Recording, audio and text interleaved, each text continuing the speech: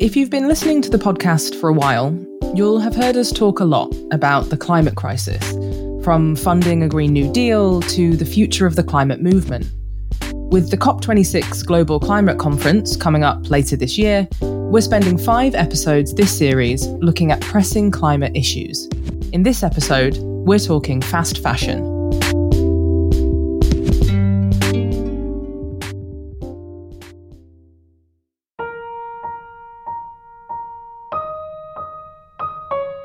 Summer is here, and Love Island is all over the telly. The show's sexy singles are competing for big prize money, and the inevitable sponsorship deals with fast fashion brands like Shein, Boohoo, and Pretty Little Thing. But these companies have been accused of exploiting their workers and polluting the environment. There is this sort of sector that has, it's starting to flourish in a sense because there's much more demand from these fast fashion retailers. But actually the terms and conditions are illegal. And that goes for health and safety as well. So lots of these places are operating out of very old, crumbling buildings that genuinely look and feel quite unsafe. Boohoo, they've been accused of work exploitation in the past, with people earning about £3.50 in their Leicester factories. What we've seen is work exploitation, lower standards of product, consumers being shortchanged. £3 is like nothing for most people. So they also don't feel like such hardship when buying something. And even though you know maybe somewhere in the back of your head that it's not ethical and that someone else is paying the price, it's so little money that you also don't put that much value on it. Our t-shirt label may say made in China, but the raw materials and finished product have often travelled around the globe before it ends up in our wardrobes. So, how have we ended up with such a complicated system? What are the costs for our environment and for the people who make our clothes? And what can the fashion industry tell us about how our global economy works? Whether it's cultivation of a natural fibre, whether it's oil production, these materials take a huge amount of time to create. With fossil fuel production, hundreds of thousands of years to be able to create the oil that comes through the ground. When we're talking about fast, we're talking about the fact that people are buying and discarding things very quickly. To put it into context, producing polyester textiles emits about 706 million tons of greenhouse gases a year. It takes over 700 gallons of water to make just one cotton t-shirt. And cheaper synthetic fabrics cause even greater challenges since their plastic microfibers can never fully break down. And one of the things that we constantly see in this conversation is brands saying that they're just responding to consumer demand, but that is manufactured demand. Because when I was a teenager, we didn't buy clothing like that. Welcome to the Week at Economics podcast. In this episode, we're asking, what's the real price of fast fashion? I'm Aisha Thomas-Smith, recording this podcast from my house. Stay with us.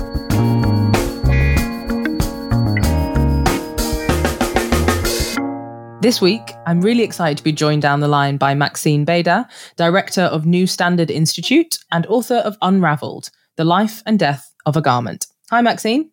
Hi. Thank you so much for being here. So we're going to dive in. You've been examining the fashion industry for years. So if you could tell us why you've been examining the fashion industry for years, why do you love fashion and why is it so culturally important? Yeah, so I didn't start my career in the fashion space. My background is actually in law, but I found myself working in the fashion space in a roundabout way through the work that I had done at the United Nations. And what I ended up realizing and why I dove into fashion is that by understanding the story of how fashion works and how something as simple like a pair of jeans is actually produced, we really understand both our global economy and our national economy and how it's all gotten stitched together. So when I thought back to kind of the work that the UN is doing around the Sustainable Development Goals, they really do all tie back together to our clothing. And clothing is something that we all engage in every day. It is kind of one of our common actions we take in addition to eating and sleeping, is getting dressed. And so it's a really fantastic way into a lot of the deeper policy issues. That is a non-political way in. It's something that everybody can engage with and really helps us understand the world. And then clothing through fashion is also a big cultural driver. And it connects to our world of celebrity, because if you think about celebrities as businesses, actually a big component of their business is their clothing and brand deals. So it's a really rich area to study and explore, and really helps us, understand without jargon, without complicated terms that people might not understand, how our world is. Yeah, I mean, it certainly seems that way for me, even just from reading the outline for the episode and the conversation so far. It feels like such an accessible way in to talking, obviously, about the climate crisis, which is what we've been doing for the past few weeks. But as you say, something that kind of impacts everyone, no matter what your political agenda is or what your position is in society. I think let's unpack it a bit more. It'd be really great if you could tell us a little bit about the scale of the fashion industry, first of all, and how it's changed over the last few decades. Yeah, sure. So it's hard to get these real figures on the industry, but when it comes to the scale of the industry, it is the best numbers that we have are that it's about a $2.5 trillion industry. So it is a significant size. We tend not to hear about it in the same way that we hear about other industries. I think part of that is that a lot of the fashion companies are still privately held. So we don't get as much disclosure as we might do in another industry. And I think another part of it is it's kind of dismissed often as kind of a frivolous industry, even though it is very sizable. And in terms of its climate impact, just the climate impact alone, it's between 4 and 8% of the entire global greenhouse gas emissions. So even if we're looking from a very conservative 4% lens, that's, more than France and Germany combined. So it has this enormous impact. It's also a global industry. As you mentioned in the introduction, a garment will have gone around the world once or possibly twice before it's even in your closet, and may again go around the world when you give it away or throw it out. It is global in scale. It employs millions of people. It's very hard to get figures around that. Most of those people that are employed, it is some of the lowest paid wages globally in any sector. And most of those workers, the garment workers, are women. So it has a global reach in kind of any way you cut it, from climate to chemicals to pure economic terms to the labor impact as well.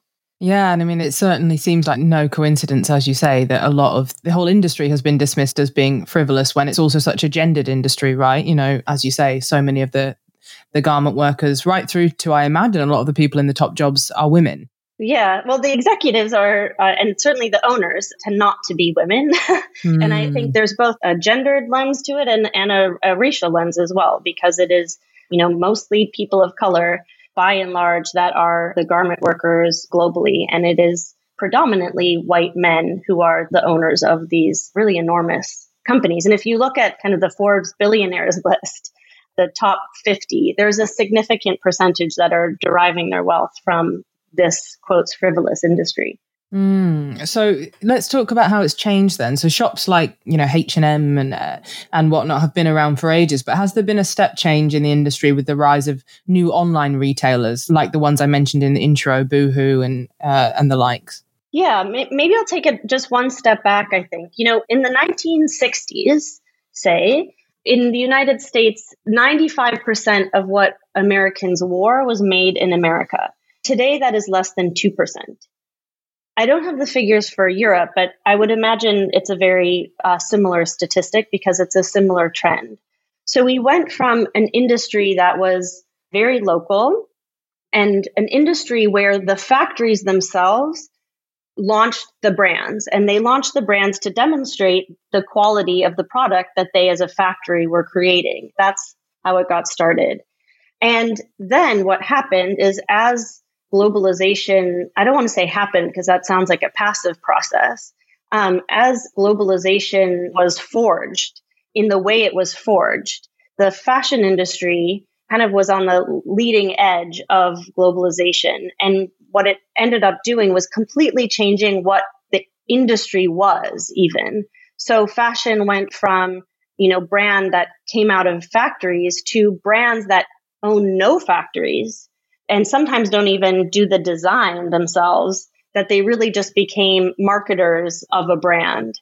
So that, completely changed where and how. And because of how globalization was stitched together, started off this race to the bottom in terms of global wages, chasing the lowest wages globally, and for the lowest cost environmentally as well. So the lowest environmental protections.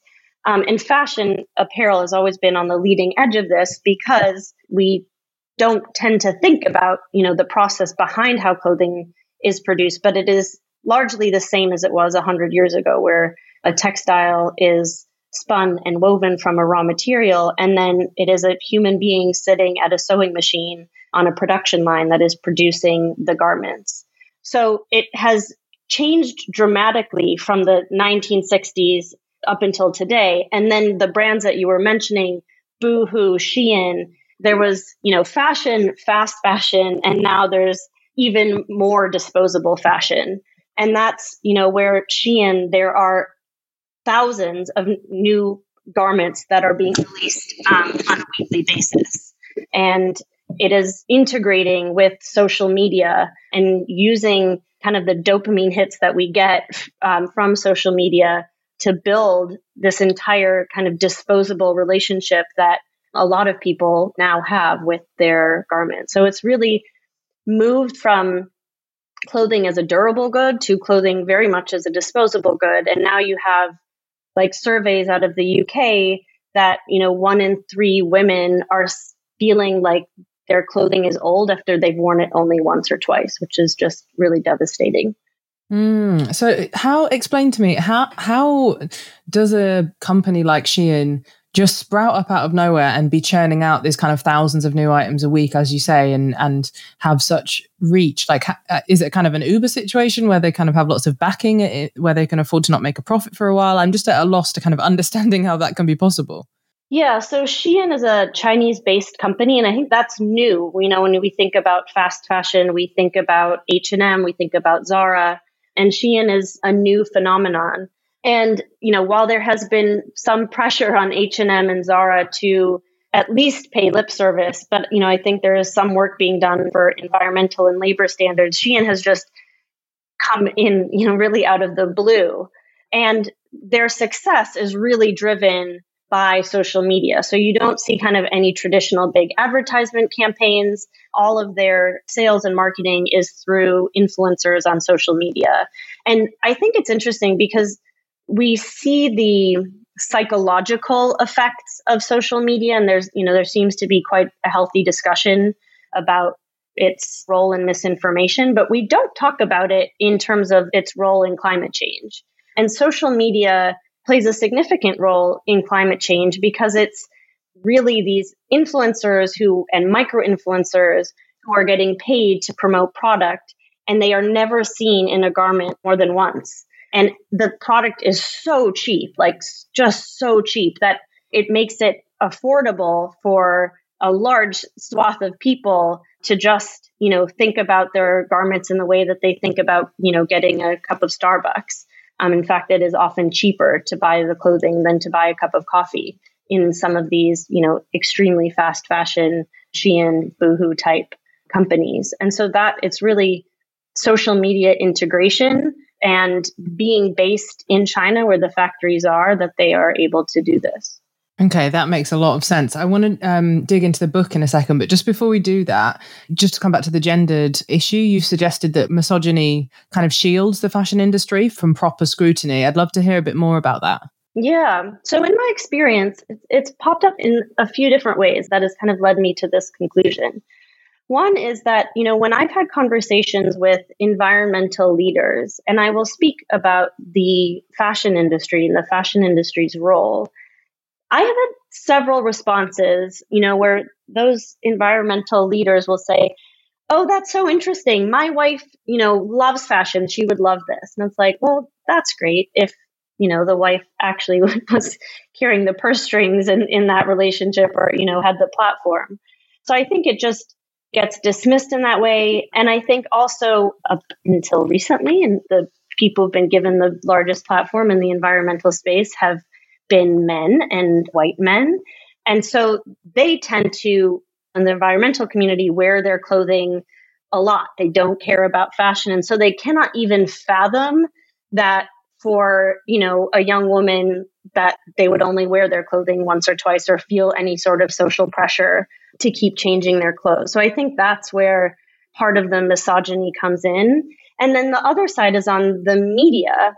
It has often been that, we will have a report that has come out or a new statistic, and this has changed in the past, definitely year and couple of years. But what had been my experience, we would bring a story and it would be like, oh, the fashion desk will take care of it. And the fashion desk is more kind of frivolous and not going into the deeper issues. So it just kind of get lost. And fashion media has, not exactly been church and state in terms of advertisers. And so they would not want to say anything that might make their advertisers look bad. And so those stories, they wouldn't find a home. That has changed, luckily, but I think that is why there hasn't been as much scrutiny on this industry. And then I think kind of finally is like, we think about cement and cars and kind of these big industrial things, and we don't have the imagination to think about and consider that, this women's industry could have as much of an impact. And I think that's both misogyny playing a role, but also the fact that it has been an outsourced industry. So people in the West are largely not seeing the environmental and social impact because it's, happening farther away. And so we have, I think, a harder time with visualizing an embodied carbon footprint of a product. And so I think that's another kind of reason why it hasn't gotten as much scrutiny. Okay, so let's take a really solid example. No, I mean, it's really, really helpful. And I'm just like, my mind is kind of going to a million different places. I'm like, let's cling to something so that I can understand this a bit more deeply, because it just seems to be such a huge, far-reaching issue. It's hard to even know where to start. But let's take a good example from the book. So in it, you follow the life story of a pair of jeans, which begin as a bale of cotton in Texas, then traveling via China and Bangladesh back to be sold to a customer in the US, and then eventually disposed of in Ghana. So let's talk through each of these stages in turn. I think that'd be really useful, and find out what you discovered. So we'll start off with the cotton farming in Texas. Tell us what you learned from speaking to the farmers there. Yeah, so I started off in Texas because the United States is still a significant global cotton producer. China and India are also very large cotton producers. So in the story in the book, our jeans start in Texas. And I spent time both with conventional cotton farmers and also organic cotton farmers. And I wanted to just understand why it is, they're taking these different paths. And the organic farmer was really just very directly affected from his family's chemical use doing conventional farming. And his father and his brother both died of cancer that he believed was related to this heavy chemical application.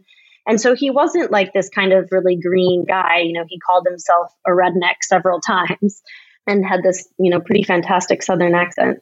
But he was willing to take the risk of going organic.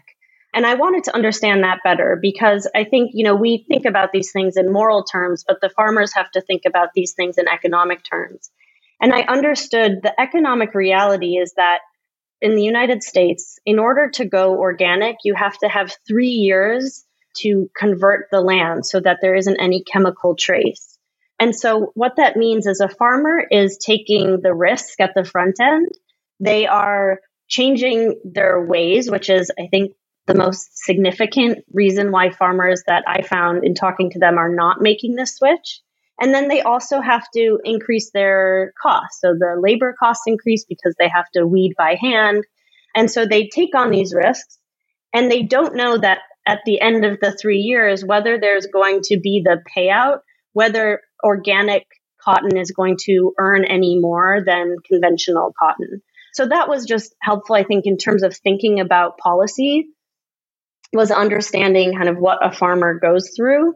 And then, the other just environmental side, both the actual health impacts that the organic farmer that I spoke to, Carl Pepper, had experienced in his own family, but really looking at the broader environmental impacts. Agriculture is a big contributor to climate change, and that is because our fields are being doused with chemical nitrogen, synthetic nitrogen, which is a very energy intensive process to produce.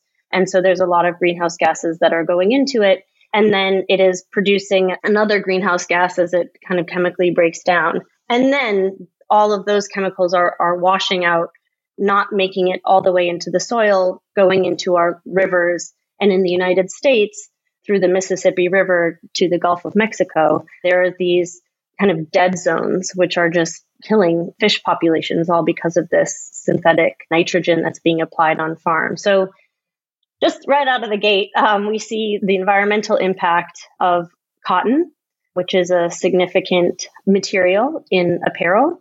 But the book covers the story of jeans. And in most jeans today, you also have a synthetic. And synthetics are over 60% of textiles. The synthetics are largely fossil fuel based, polyester being the most significant material. And so when we think about the clothing industry, we should be thinking about the oil and plastic industry, because they really are now becoming one and the same. So that's just the starting point of the raw material. Wow. Okay, let's carry on then. So that's a really useful starting point. I imagine we've got a long way to go. Yes. So we've grown enough cotton for a whole bale, and now that bale is going to cross the globe to be processed in China, right? Yes. So what happens there? In China, so the bale will be shipped from a place like Texas to a textile mill. And the largest producer of textiles globally is China.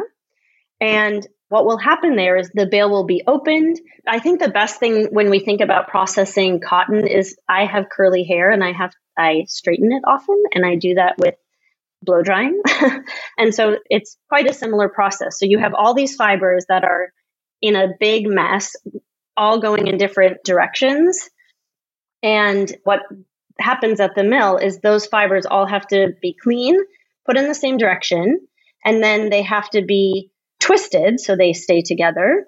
So that's spinning. And then they have to be woven into an actual textile. Then they have to be dyed. And raw material doesn't love dye. And so that it's very high temperatures to affix that dye onto our garments. And then they are finished for any performance that we might want, like anti-wrinkling or flame retardant. And so all of those processes are incredibly energy intensive, and they're happening on a energy grid, like in China, that is largely coal-based. And so that is why when we think about the whole life cycle of a garment, it's that textile mill phase that's about 70% of the total greenhouse gas emissions impact within the garment life cycle. Wow. It's quite mind-blowing. While you were talking then, I was just thinking about the sheer amount of, factories that would need to exist to even produce 1/10 of the clothes that Shein are putting out every week. Like it's, my little brain is struggling to keep up. But we're going to Bangladesh next. A bale of cotton is now a piece of fabric, and the next step on its long journey is Bangladesh. It's been dyed, it's been treated, all those things, and it's going to become a pair of jeans. Talk to me about what happens in Bangladesh. Yes. So now we have our textile, and that textile is going to be shipped to a place like Bangladesh. I chose to go to Bangladesh. China is still the largest cut and sew producer, but Bangladesh is hot on China's heels. And the reason why countries like Bangladesh, like Vietnam, even Ethiopia now are growing in their cut and sew field is because the wages are even lower there. And so it's an important country to focus on. And in Bangladesh, over 80% of their exports are apparel. So it's a very significant part of their economy is the fashion space. So what is happening there is visualize a very large factory floor, and it is rows of production lines. The floor below will be where you get that fabric, it's come from China, you roll it out and you put the pattern on, you cut out kind of what would be a pair of jeans. You're going to cut out the front, the back, the kind of belt waist area, the belt loops. That will then be transferred into a production line where all of those component parts will be sewn together. And so a shirt or a jacket might take 35, 40 people sewing in a line. And there are these industrial engineers that are kind of walking through the floors, and they've set up these production lines so that every second is for lack of a better word, perfected. And I say for lack of a better word because what that means is that the garment workers are doing these very intense but mind-numbing tasks over and over and over and over and over again. And why studying apparel is such a rich space to learn about the state of the world is that, when you're looking at the history of cotton, it gets you into the history of colonialization and the history of slavery. And cotton was a major driver of slavery around the world and in the US in particular.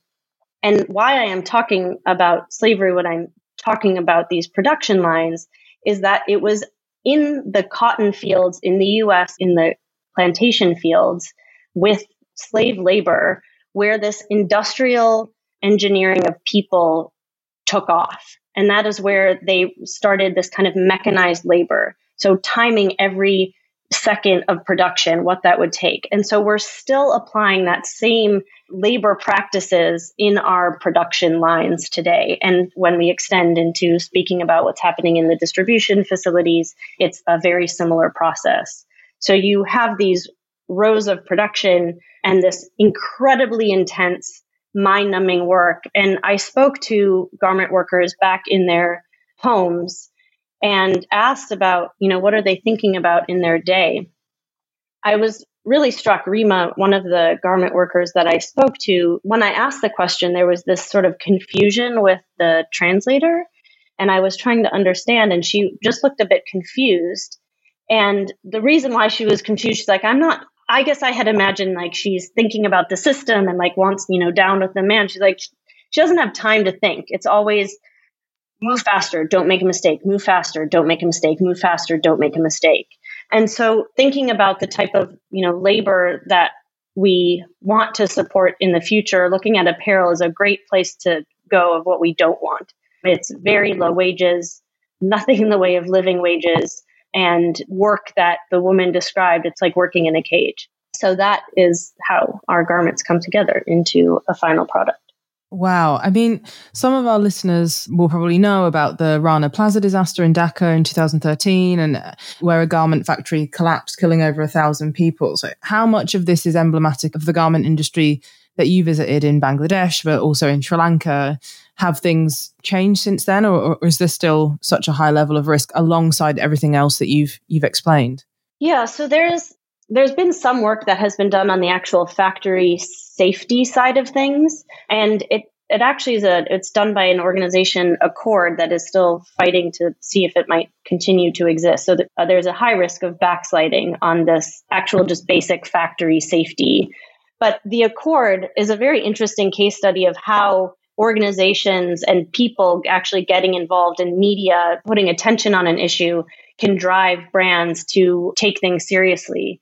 And so what happened with the Rana Plaza disasters, there was, prior to that disaster, some brands had talked about having enforced just structural standards, but they never actually signed an agreement. And so nothing happened. And when the Rana Plaza struck, all of the organizations that were working on that and media kind of had the then political will, if you will, to get brands to sign on to what is called the Accord, which required brands to work with factories that were authorized by Accord. And Accord was independently run. It had union representation on the board, and brands could go to arbitration if they failed to comply with the Accord. And so it was a great demonstration of how you actually can get these improved standards when you have the, political will to make these things happen. So we have seen improvements in just factory safety, which is important. But when you speak to garment workers, the things that they care about the most are wages. And we're not seeing any improvement. In fact, with COVID, brands were canceling orders that they'd already received. And so there's a big crisis happening in the garment world of wages not being paid at all.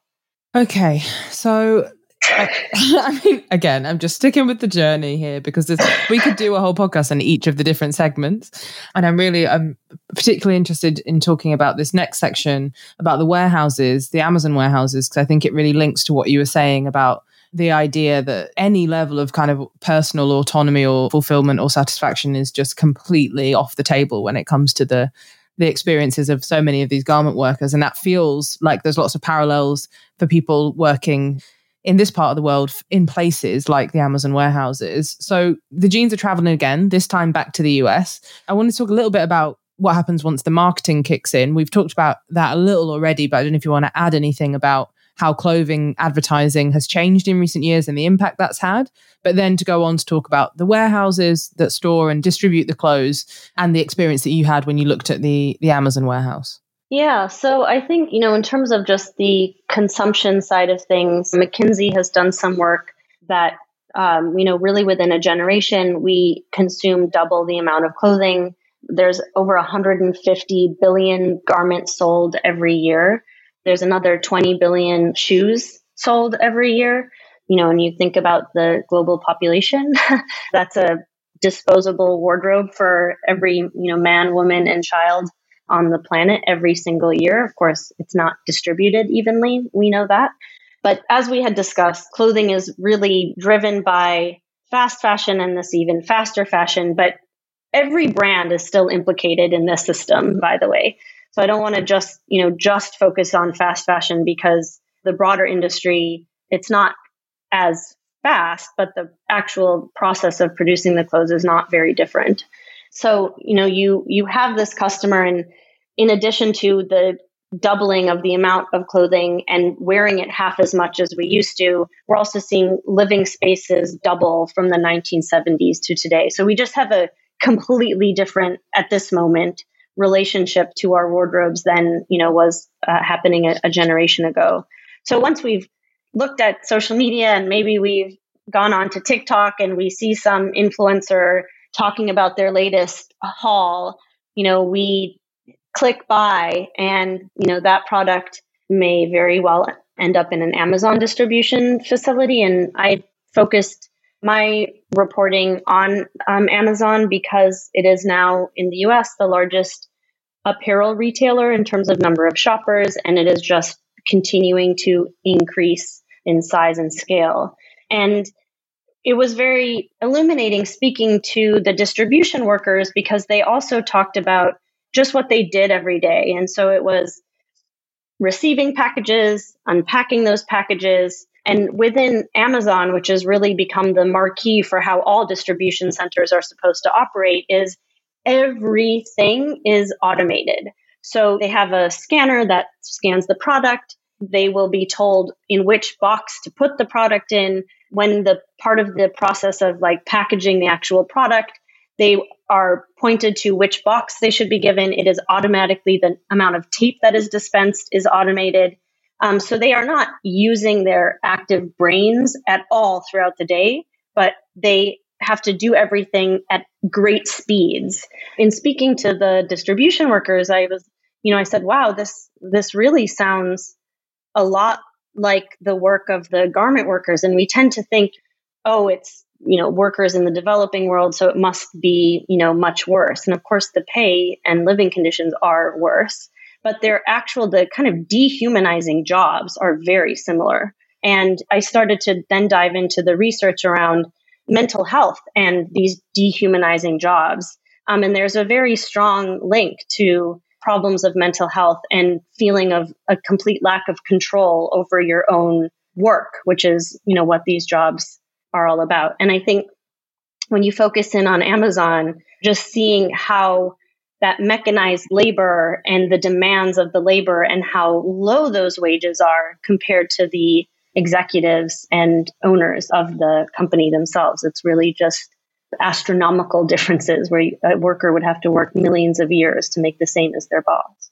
It's certainly something that we've talked about on the podcast quite a lot, not specifically in the fashion industry, but the idea of kind of, as I say, worker autonomy, because it's not just about the material compensation, is it? Even though that's obviously deeply insufficient, it's also about the sense of satisfaction or lack thereof that you get from going to a warehouse every day and, as you say, having absolutely every element automated to the point where you could just be a machine. So let's finish the journey then. So our pair of jeans is finally being worn by an American consumer. So what happens when they decide that they don't want the jeans anymore? They've worn them once or twice and that's enough. Where do they end up? We explored the kind of different junctures. The average thing to do, according to the data, is that you're throwing that garment away. That's either entering into a landfill or it's going into a waste to energy facility. So it's being burned for energy.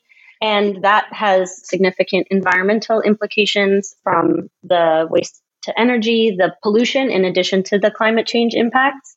So all of that, if it's a natural fiber, that fiber is breaking down and getting released into the atmosphere in a greenhouse gas. So it's not the hot spot in terms of climate change, but it does play a role. And then when it is not just being thrown out, it is being donated or in these kind of brand take back schemes. And what's happening there, the statistics when I was speaking to the donation center was, even though I knew of it walking in, I was really shocked to the degree that 92% of the product that is donated is not getting resold at those places. So only a very small percentage is actually being resold at those, I think in the UK, they call them Salvo stores, at Salvation Army kind of stores. So a garment will be given 4 to 5 weeks on the floor to have an opportunity to be sold. And then if it isn't sold or if it was never in saleable condition, those garments will be packaged up. And some of it becomes rags, some of it becomes filler, but the largest proportion is sold to the developing world, which is why I ended my trip in Ghana looking at both the secondhand market there and the landfill, which is ultimately where the garment goes to die. And, first of all, I think a lot of us think we're doing a good thing by giving away our goods, but we have to think if we don't find value in it, it is less likely than we believe that other people will. There's been research done by the folks at the OR Foundation that in a Contamonto market, which is the largest secondhand clothing market in Ghana, up to 40% of the clothing that is coming in is never sold. And so what that means is that we're dumping our waste on, in the developing world, and they don't have the type of infrastructure, the waste infrastructure to handle it. And so when I was in Ghana, I went to visit the landfill that services Contamonto Market. And that landfill was on fire while I was there and had burned through. And that was because there was a problem in one of the parts of the landfill, but the landfill had become full in half the time that was anticipated because of all of this textile waste. And so the protection measures that had been in place were removed. And so all of those garments were just burning, causing enormous pollution and climate change emissions. So that is the kind of full life cycle of the garment. Bloody hell. It's actually mind-blowing. Like, I would never, ever have thought that one simple garment would travel around the world in such a way and impact so many people and draw so many people in when it comes to the sheer energy required to make it happen. It certainly makes you rethink some recent purchases, that's for sure. But you painted a really clear picture there of how clothes go from the cotton field to being thrown away and the damage that's doing along the way to people and planet. I want to zoom out a little. Now we've got a little bit of a handle on the scale of the industry and its impacts, and shift onto how the industry could change for the better. So let's start with some of the solutions that brands are promoting. So H&M, for example, has said that it will use 100% recycled or sustainably sourced materials by 2030. And I've always had a little chuckle as well at the H&M conscious line, as if the rest of, acknowledging that the rest of their lines are unconscious, but that's neither here nor there. But yeah, so some of these pledges, is that good? Are we on the way to fixing it? It depends, and I agree with the irony there of what's actually happened when we call something conscious. But what we're seeing in the industry is because the climate crisis is becoming so evident and obvious, and the linkages with the climate crisis and our labor inequalities are beginning to be revealed. the industry, is trying to do something, right? But I think we're at this kind of peak greenwashing or green wishing. I won't determine what brands are actually thinking about.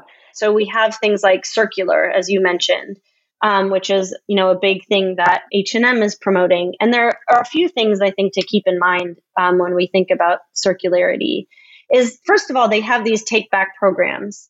But when I went to investigate what those take back programs are, the back end is the exact same companies that are, working with the donation centers. The only difference is that when the product is sold, the donation centers use those funds for their nonprofit work. And I think H&M does give that money away to their foundation, but it's still being largely packaged up and sent to the developing world. And so they're calling that circular, but it is far from it. And then the actual technologies that they are beginning to invest in still have a very significant environmental cost. And that is because if we think about the story that we just went through, a recycled garment, like you don't have to use the energy to create the raw fibers, but it still has to be spun and woven and dyed and finished again. And that, recall, that was where the greatest climate impact was, at the mill. So that mill stage is still happening.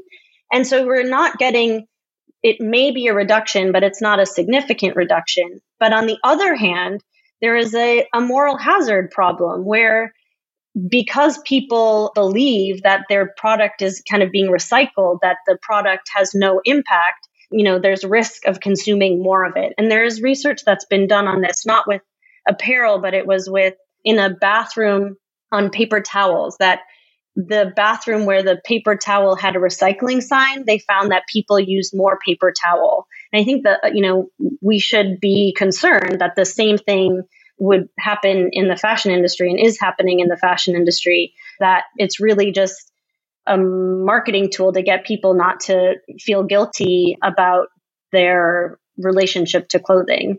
So I think, while the industry definitely needs to invest in these kind of circular economy solutions, they have to do it with their eyes wide open about what is actually happening and the actual impact reductions that may or may not be happening, because the climate doesn't give extra credit points for good marketing, right? Or creative climate accounting. The climate is only measuring absolute impact reductions. And we haven't seen clear evidence of that when we think about circularity. Yeah, I mean, we did a whole episode a couple of weeks back with Alice Bell from Possible on greenwashing, and she said a lot of similar things about it can actually have the adverse effect of pushing people to consume more and actually have, more harmful climate behaviors or environmental behaviors because they feel reassured in some way, kind of like, carbon offsetting with flights and things like that. You started a company which collated clothing brands online which met certain ethical standards. Talk a little bit more about that. And is this a way forward? Is that a way to fix the industry? I started my work within fashion on doing that work. And I think that there is an important role to play for companies that are, starting out, that can really think about their supply chains from scratch and think about it in fresh ways. I, eventually moved on from that work because I saw that the real gap is this lack of knowledge, both within citizens and within brands themselves, about the impact of the industry. And so in thinking about where I could have the most impact, it was really looking on the educational side and getting this information out in accessible ways. So I do think there is a role for those type of companies. I think that if we really want to see significant shifts in the industry, and this I think ties to broader climate policy, what we have found is, as we were discussing just these sort of circular solutions, companies are not going to be doing it on their own. And I think we do need to see policy and legislation that is putting environmental and social compliance as a matter of law, not just as a want to have, if we really are going to tackle the environmental and social implications of this industry or any other one. So, I think the area that I focus on now with the New Standard Institute and unpacking in the book is kind of more that policy, because if we think about climate impact just itself, it isn't rocket science unlike other industries where the science isn't there, it isn't rocket science within the fashion industry of how to make improvements. What needs to happen is that there is the political will, within brands to work together with their textile mills to make energy efficiency upgrades and to ultimately move away from coal, to green energy. So, I think that's the area of focus for the New Standard Institute now is what are the policies that we need to have in place so that these basic environmental and social standards are just the rules of doing business. It's not that, brands are doing it out of their own free will, because we're seeing that that's just not happening. And, I think there's a very pro-business argument to having these become the law of the land, in that it makes the companies that are doing good, it doesn't make them less competitive. Because I think, what we really do need to recognize, certainly in the apparel world, but in other sectors as well, is that, sometimes to pay people a fair wage and to do these environmental upgrades costs money. And so, we have to kind of move away from this like win-win, like it's all possible to do it and be cheap all at the same time. It will not be a significant cost to the ultimate customer, but it is a cost. And so, by having this be a law and just a requirement, then doesn't make it that if you're a company that wants to do the right thing, that you are not as competitive as a company that's, cutting corners everywhere. Absolutely. So it's obvious that we can't rely on, as you say, the companies to undo the damage of the fashion industry by setting up schemes and whatever. And I'd love to hear about some more of the solutions that you end the book with. I think there's a list of things there that individuals can do, both as consumers and as citizens. So I think it'd be really great for listeners just to finish with like a taste of that. Yeah, sure. So, I break things down on kind of what one can do on an individual, like consumer basis. And I try to avoid the word consumer because even the use of that word, there's been research around this that it makes people think in more consumeristic ways. And so, the role of the citizen in terms of their own purchasing decision, I think is really wrestling back control from the marketers. And so, what that means for me in my own purchasing is, first of all, removing, brands, influencers, those shopping cues, people who are studying kind of habit formation. It's all about cues. So if you remove the cues, you're less likely to go shopping to begin with. After removing the cues, when you are going to make a garment purchase, really think about what is the purpose it is going to play in your life, in your wardrobe. And I think just that adding that conscious step, because brands are really trying, with marketing to make you not think when you're making that purchase decision, adding that kind of friction in of what is the use of this garment? If you are looking at it in a store, even getting it to your home, looking at the seams and seeing, are they even intact? Is this something that is comfortable that I'm going to want to wear? It's really surprising if you go to a fast fashion store, if you turn those garments inside out, how many are falling apart before you've even purchased it.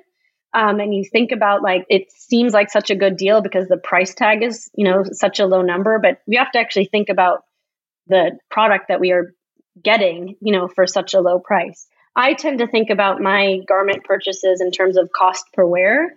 So I try to focus less on just the ticket price and think about how I'm going to be wearing the garment, where I'll be wearing it, how often I could be wearing it. And I think those have been very useful to me.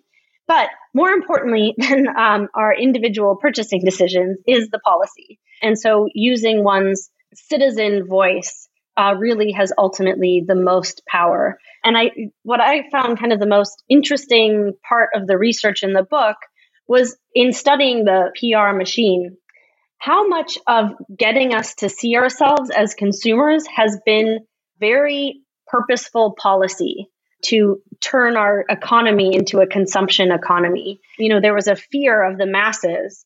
And so we ended up being pushed product to distract ourselves from the major issues of our time. And I think you can see in the past year where that has led us. And so taking back our primary voice as citizens and participants in creating the laws of our countries, we can really start to build back better labor policies, the policies that I was talking about of demanding that brands and companies operate their own supply chains, within line with the Paris Agreement. That is something that we could do. And integrating within trade policy, basic labor and environmental standards. It's interesting when you look at the fashion industry in the US, some of the earliest wins in labor, the idea of the weekends, were actually fought and won by women garment workers. So, it was women garment workers that were really responsible for some of the basic labor protections that we have in this country. But when we created a globalized world, we neglected all of those wins, and we can build those back in. We can build them into our trade agreements so that we don't have this race to the bottom, but we can have a race to the top. So those are some of the kind of policy things that people can get involved in, and that is, part of the work of the New Standard Institute now. Brilliant. So all is certainly not lost. There's lots that can and is being done by the sounds of it. That is unfortunately all we've got time for. We've kept you actually much longer than we should have, but it's just so fascinating. But Maxine, thank you so much for joining me. If people want to find out more about your work or grab your book, where can they go? What should they read? How can they do that? They can find Unravel, The Life and Death of a Garment at any bookstore or online. And then the work of the New Standard Institute is on social media at NSI Fashion 2030 or online at newstandardinstitute.org. Thank you again. It's been a super fascinating conversation. That is it for today's Weekly Economics podcast, lovely listener. As always, we'll be back soon with more. If you've enjoyed this episode, please tell someone about it. You can drop us a line with your comments and questions too. We're at NEF on Twitter. The Weekly Economics podcast is brought to you by the New Economics Foundation, produced by Becky Malone and researched by Margaret Welsh. And I'm Aisha Thomas-Smith. Stay safe.